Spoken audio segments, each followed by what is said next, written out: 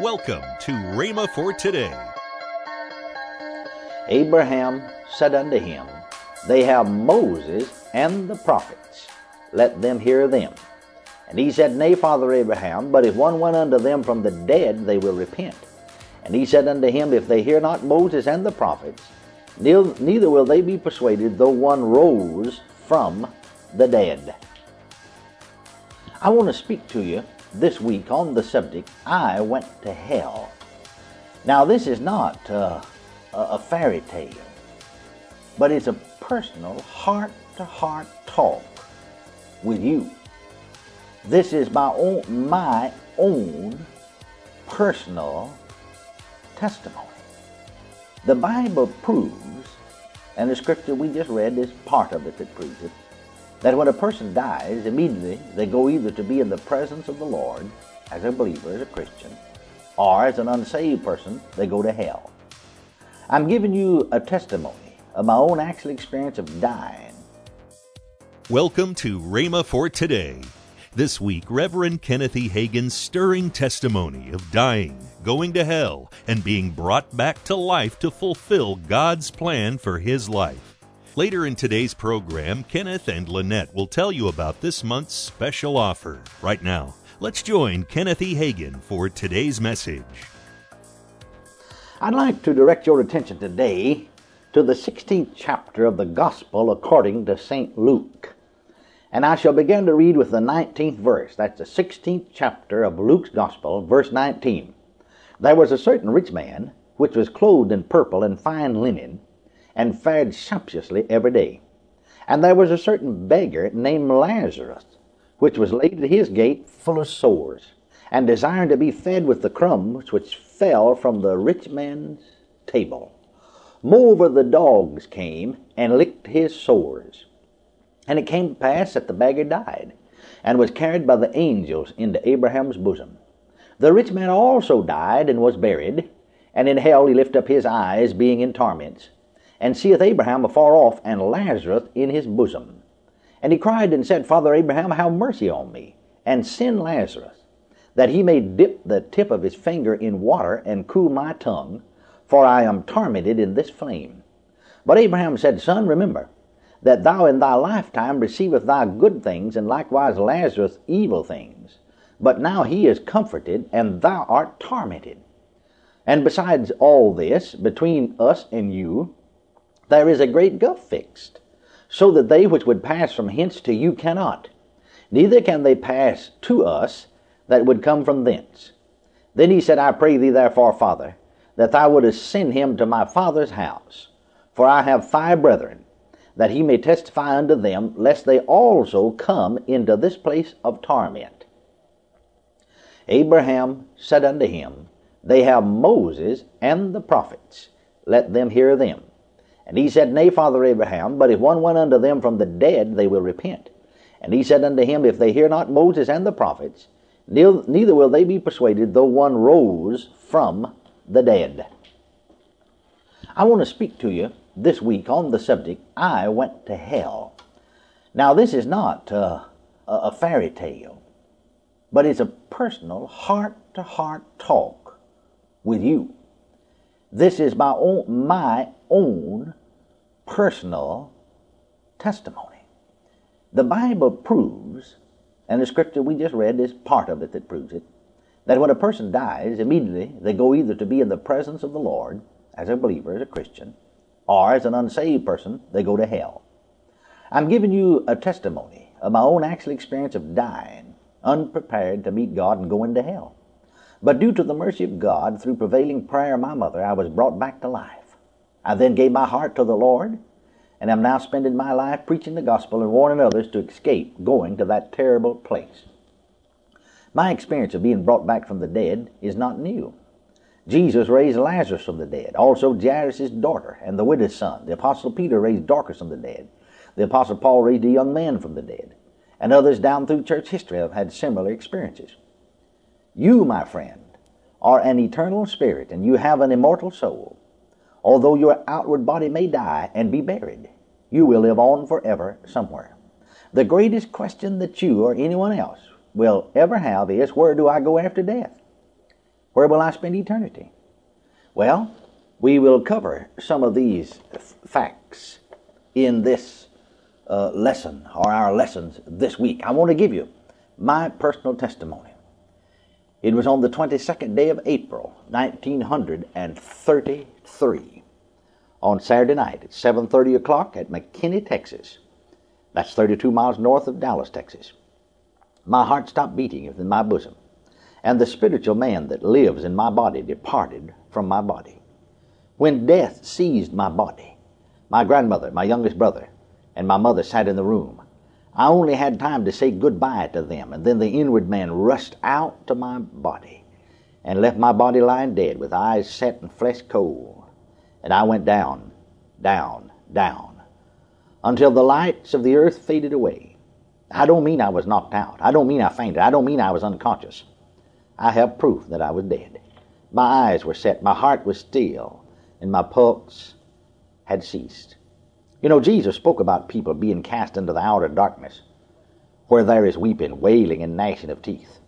The further down I went, the blacker it became, until it was all blackness. I could not have seen my hand if it had been 1 inch in front of my eyes. The further down I went, the more stifling it was, and the hotter it was.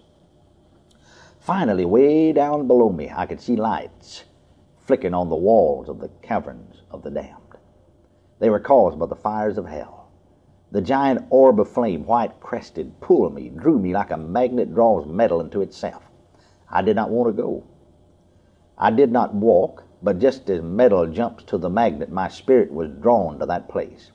I could not take my eyes off of it. The heat beat me in the face. Well, now a number of years have come and gone since that happened. To be exact about it, really, 36 years have come and gone now. And yet I can see it with my eyes just as I saw it then. It's just as fresh on my memory as though it happened last night. I came to the entrance of hell. You ask, what does the entrance of hell look like? I could not explain it to you, because if I tried to explain it, I would have to have something to compare it with. If you have never seen a tree in your life, it would be impossible for anyone to tell you what a tree looked like, because you would have nothing to compare it with. As I came to the entrance of hell, I paused. I did not come to a complete halt, but paused momentarily, for I did not want to go in. I had the sense of knowing that one more foot, one more yard, one more step, and I was forever gone and could not come out of that place. Upon reaching the bottom of the pit, I had become conscious of some kind of spirit being by my side. I hadn't looked at him, because I could not take my gaze off the fires of hell. But when I paused, that creature laid his hand on my arm, halfway between my shoulder and my elbow of my right arm, to escort me in. Now at that moment a voice spoke, away above the blackness, away above the earth. It was the voice of God. Though I did not see him, and I do not know what he said, because he did not speak English. He spoke some other tongue. Yet when he spoke, it reverberated throughout the region of the dam, shaking it like a leaf in the wind, causing that creature to lose his grip upon my arm. I did not turn around, but there was a pull or a power that pulled me, and I came back away from the fire, away from the heat, back in the shadows of the darkness. I began to ascend until I came to the top of the pit and saw the light of the earth. I came back into that room just as real as any other time when I may have entered into the room through the door, yet my spirit needed no doors. I slipped right back into my body as a man slips into his trousers in the morning, the same way in which I went out, through my mouth. I began to talk to my grandmother. She said, "Son, I thought you were dead. I thought you were gone." My great-grandfather was a medical doctor, and my grandmother had worked with him. She said to me later, "I've dressed many people for burial and laid them out in days gone by. I've had much experience with death, but I learned more about death in dealing with you and your experiences than I ever knew before. You were dead. There was no pulse, no heartbeat. Your eyes were set." I said, "Grandmother, I did not go then, but I'm going. I'm dying.